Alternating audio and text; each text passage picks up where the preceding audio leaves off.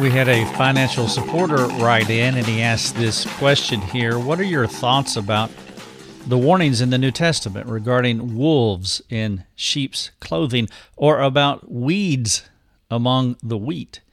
How am I to think about them as well as respond to them? What is the best approach when dealing with this subject? Do you have any practical advice?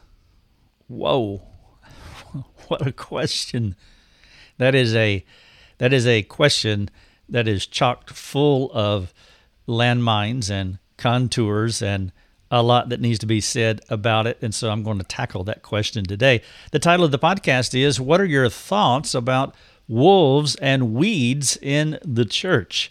Thank you so much for joining me for this podcast. I am Rick Thomas. You're listening to Your Daily Drive. As always, you can read these podcasts, so please go to our website, rickthomas.net. Look for this title, What are your thoughts about wolves and weeds in the church? Had two testimonies come in today. Marcy said this: your ministry has catapulted me. That's a good thing, by the way. For those of you who want to be catapulted, well, listen up. Marcy's got some words for you. She said, your ministry has catapulted me in personal growth and community service and connection, and my heart is grateful. Well, Marcy is a student in our mastermind program, and so if you're looking for something that will catapult you, I like the language. I like the wordsmithing there. Well, I would encourage you to check out our mastermind information page. We have a lot of people that are checking it out, and if you have more questions after you read that page and gather all of that information and process it, pray about it, talk to someone close to you, and there are more questions, please let us know. It would be our joy to answer them. And then Eileen wrote in. She said, I loved this episode. I've already listened to it 3 times. The episode that she is talking about is the most recent Life Over Coffee episode, 226. Do you want to break free from bad habits? Eileen has listened to it 3 times now. Eileen, if you listen to an episode 3 times, you are required to go and write a review about, on the platform where you're listening to that podcast, Life Over Coffee.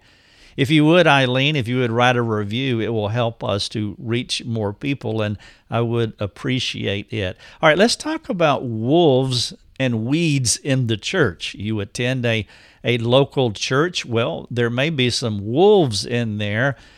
Not sure about that. That's subjective, but it's possible. But I know that there are weeds in there. Let's see what the Bible has to say about these 2 things first, and then we will launch right into practical advice that our supporting member is asking me for.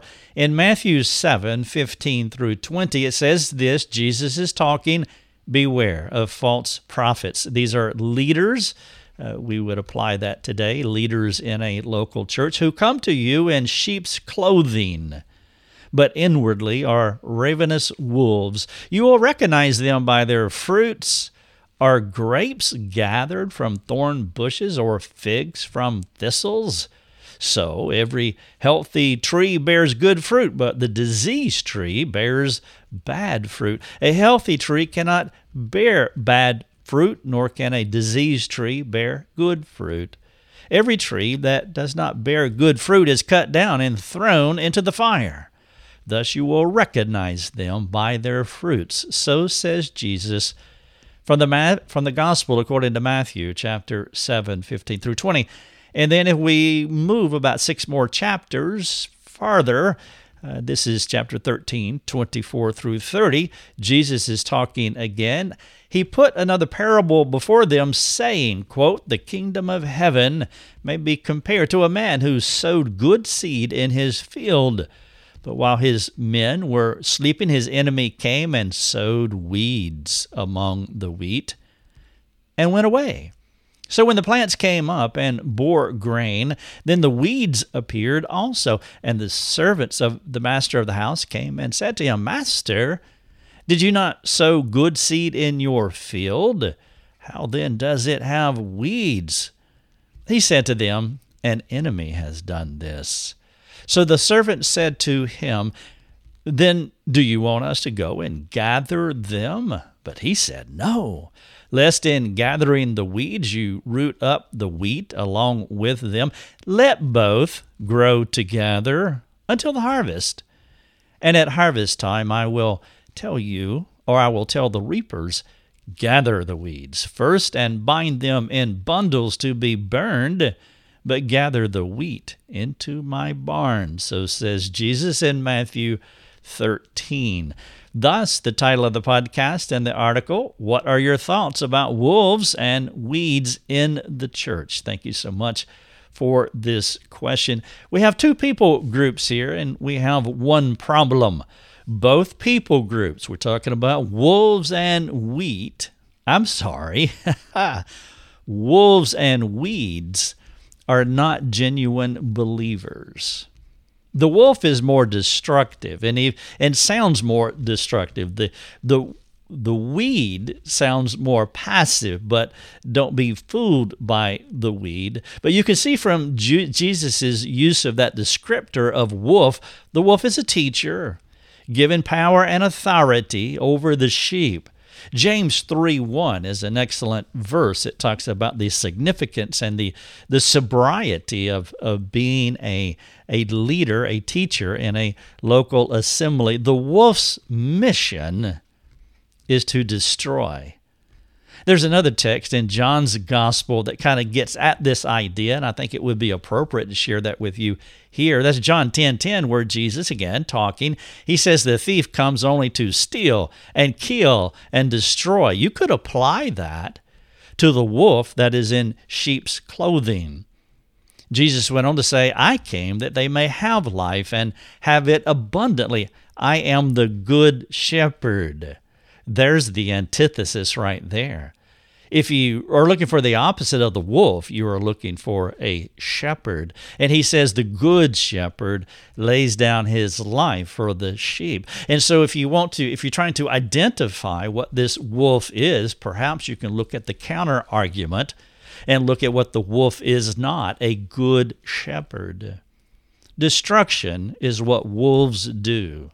Though weeds do create disunity and heartbreak too, the vital assessment that reveals their lack of authenticity, as you heard in this passage, these two passages that I read to you, the assessment that you want to make is their fruit. Their fruit will reveal their actions. Now, if you want to know more about the fruit, specifically of wolves in sheep's clothing, perhaps you can read my article about how to identify spiritual abuse in the local church. In that article, and it's linked here, by the way, the title of the article is 8 Signs of Spiritual Abuse. And what I do in that article is I walk through some of the indicators that you will see. I don't recall calling them wolves in sheep's clothing in that article, but that article would be quite appropriate because I do provide 8 examples of what to look for with spiritual abusers. And there is no question that wolves in sheep's clothing are spiritual abusers among other things. Now, let me give you a word of caution here. You want to be careful with your assumptions and interpretations. As you prepare yourself for decisive steps, if a wolf is masquerading as a sheep, or the weeds are sucking the life out of the wheat.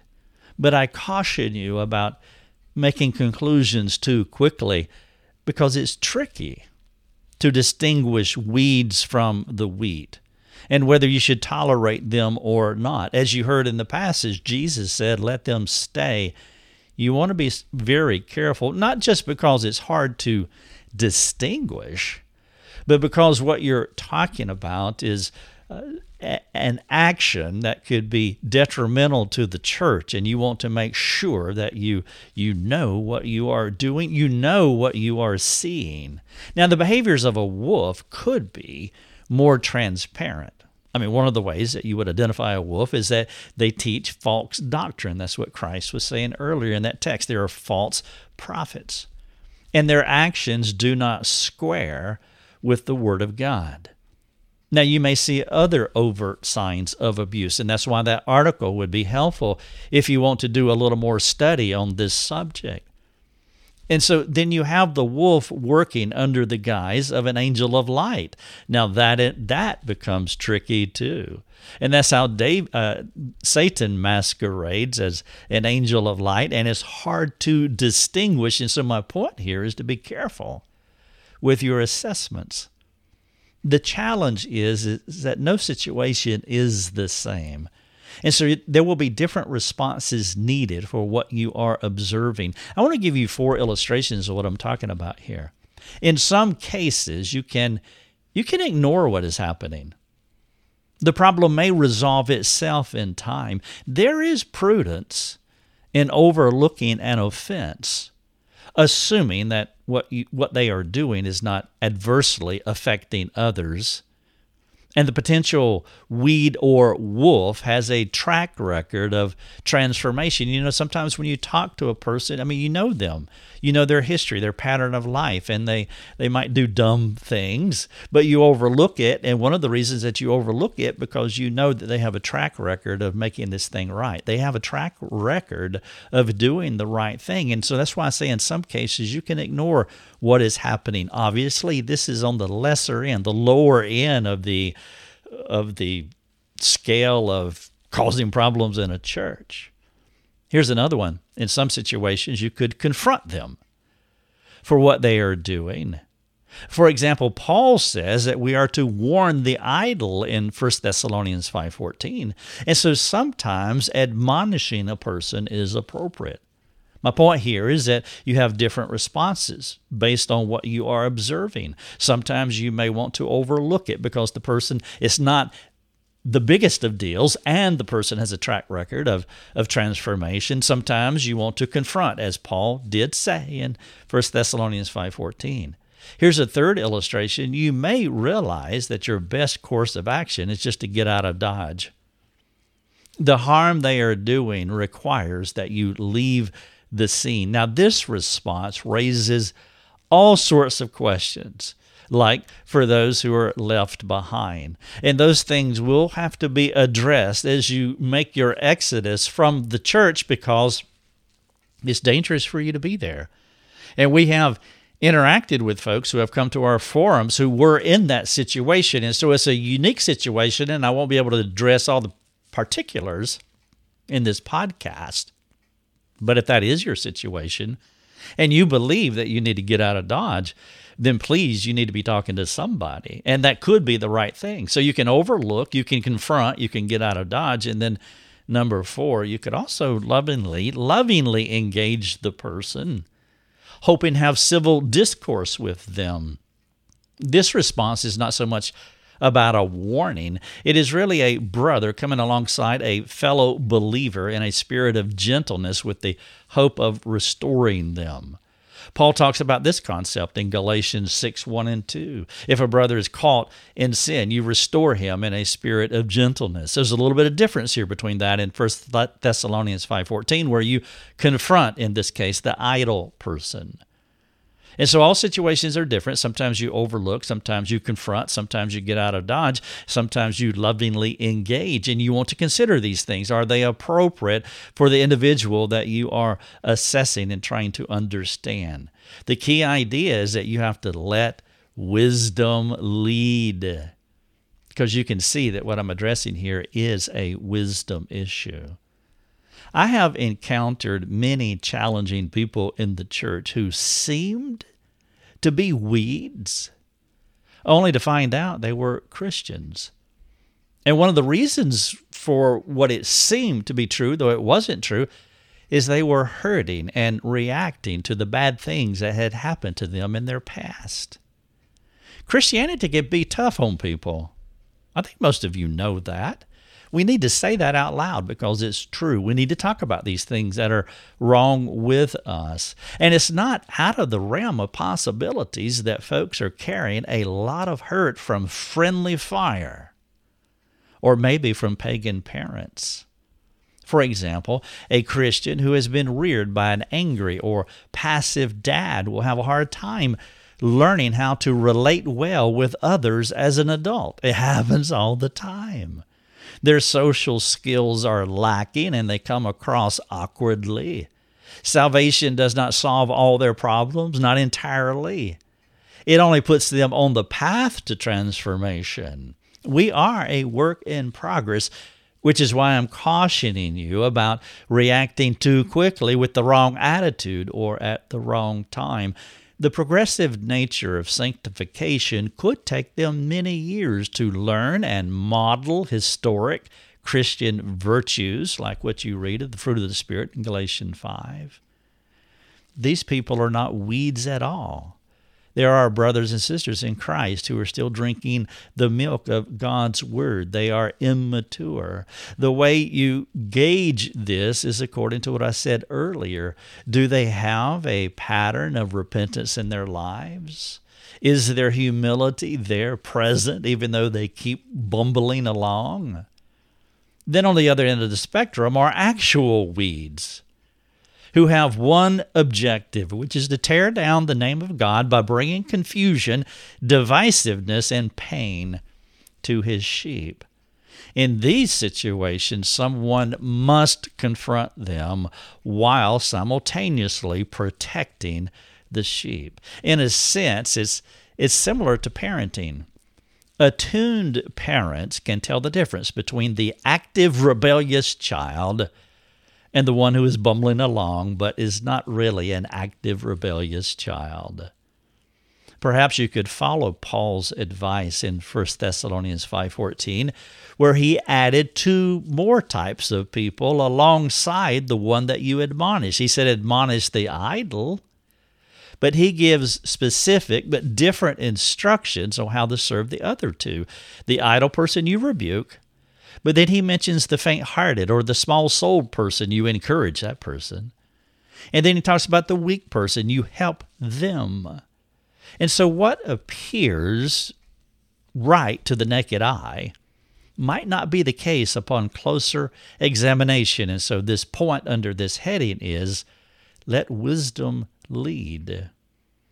One thing that has helped me to think about this weed-wolf problem is to come at it from a shepherd-to-sheep perspective. I mentioned that earlier. If you want to see the antithesis, is if it's a wolf in sheep's clothing and you want to see what the actual biblical model is, then you look at the shepherd. And that's one of the ways that you can tell if it is truly a wolf, because a shepherd is distinct, and you even feel the difference when you are around a good shepherd. I try to imagine the good shepherd looking over his sheep while asking this question, how will I take care of my sheep? You see, a good shepherd would be asking that question. And by the way, you could apply this to how a husband thinks about his wife.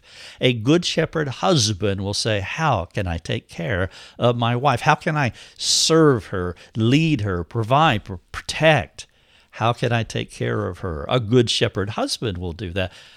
A father thinks the same about his children. A father looks out over his sheep, his children, and his thoughts are, how will I take care of them? How will I take care of them? And by the way, the wife of the good shepherd husband and the children of a good shepherd father, they feel that. Just a brief moment with husbands. Good husbands are like good shepherds.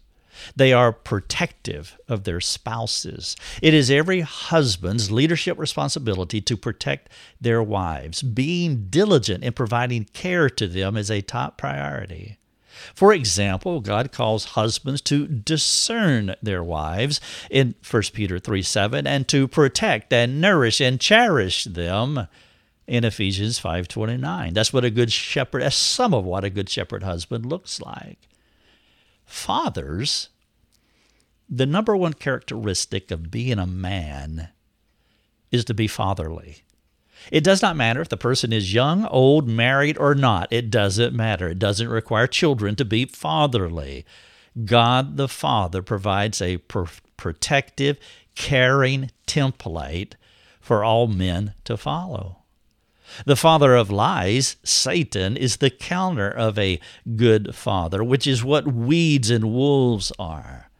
When leading a teenage son, you want him to have fatherly characteristics, which is a beautiful word picture for you to evaluate how he is doing, and also to evaluate how the dad is leading him. And so this idea of a good shepherd, which is a good picture of how to see the antithesis of what they should be, is the call to protect. And what I want to do in the remainder of this podcast, for my supporting member who asked the question, he asked for practical advice on wolves and weeds within the local church, I want to turn the tables. In fact, I want to turn the tables for all of us. You see, it would be suitable for all of us to step back. Me too. I'm stepping back right now, sort of, kind of, in my mind. But to step back for a moment for reflective self-assessment. All that I have mentioned thus far applies to all Christians. It does. You see, the temptation could be to focus only on those out there who are doing wrong while not addressing areas where you need to change, where I need to change. This kind of thing often happens with those who have experienced hurt from leaders, like from pastors or fathers or from husbands. It does happen, and sometimes you can map your experience over that, and as soon as you hear this idea of this concept of wolves and weeds, you can immediately jump to all of them out there, and that's appropriate. I have been addressing that, but again, I want to turn the tables because it's so easy to forget about the log that is in our own eyes. It should be our priority to be to provide excellent soul care to anyone who is under our influence. Thus, it would be helpful to have a few thoughtful questions. They could be perfect for you. What you want to assess is how well are you caring for souls, those within your sphere of responsibility and influence. Besides the immediate positive effect of this kind of examination, you'll also be setting an excellent example by your humility for others to emulate. I want to share with you a few thoughtful ideas with questions for you to think about as you do self-examination. Here's the first one. As you look out over your field and observe your sheep in your pasture, how are you doing in providing care for them? Perhaps it would be an excellent leadership opportunity if you asked this question with those that are within your care. I would love for you to think about the sheep in Psalm 23, 1 through 6. The Lord is my shepherd. You know that passage? Short passage. It would be good to read it. And as you think about that passage, think about yourself and talk about the care of the shepherd. Look at the shepherd in that passage. Actually, you can't look at the shepherd so much in that passage because he's only mentioned in the first verse, the Lord is my shepherd, and the rest of that passage is the sheep talking about the shepherd. Do those within your care talk about you that way? As you look out over your field, observe your sheep. How are you doing in providing for them? Number 2, are those within your responsibility of care, are they growing, maturing, and changing? How do you know? What would be some measurable, objective data points? These questions that I've just asked you, they apply to pastors, small group leaders, husbands, fathers, mothers, ministry leaders, brothers, sisters, and any other person who is bringing care to others. Here's a third one. Are they secure, not timid people? This question is instructive because our Adamic bend is timidity, shame, guilt, fear, worry, insecurity. We're all like that when we come into the world, and sometimes because of the experiences that happen to us, we become worse. We regress. Some folks with whom you serve will struggle more than others.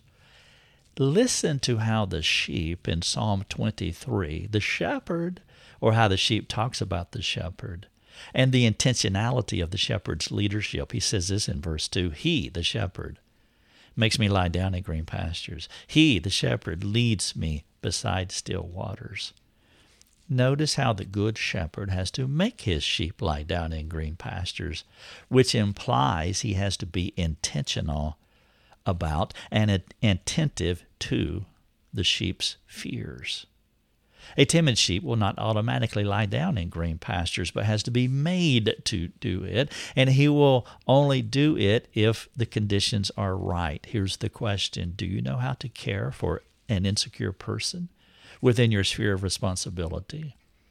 Another one, a good question that gets to the heart of setting the conditions right to provide transformative soul care is, have you created a gracious environment that reduces fear while encourages growth? Take the temperature of your home. Take the temperature of the place where you have responsibility. Is it warm and friendly or overcast and negative? In verse 5 at Psalm 23, it says, "You, the shepherd, prepares a table before me in the presence of mine enemies." The shepherd goes to great lengths to prepare a table, a mesa, for his sheep, which implies he rids the table, the mountain area, of all the poisonous plants and harmful things that will hurt or kill the sheep.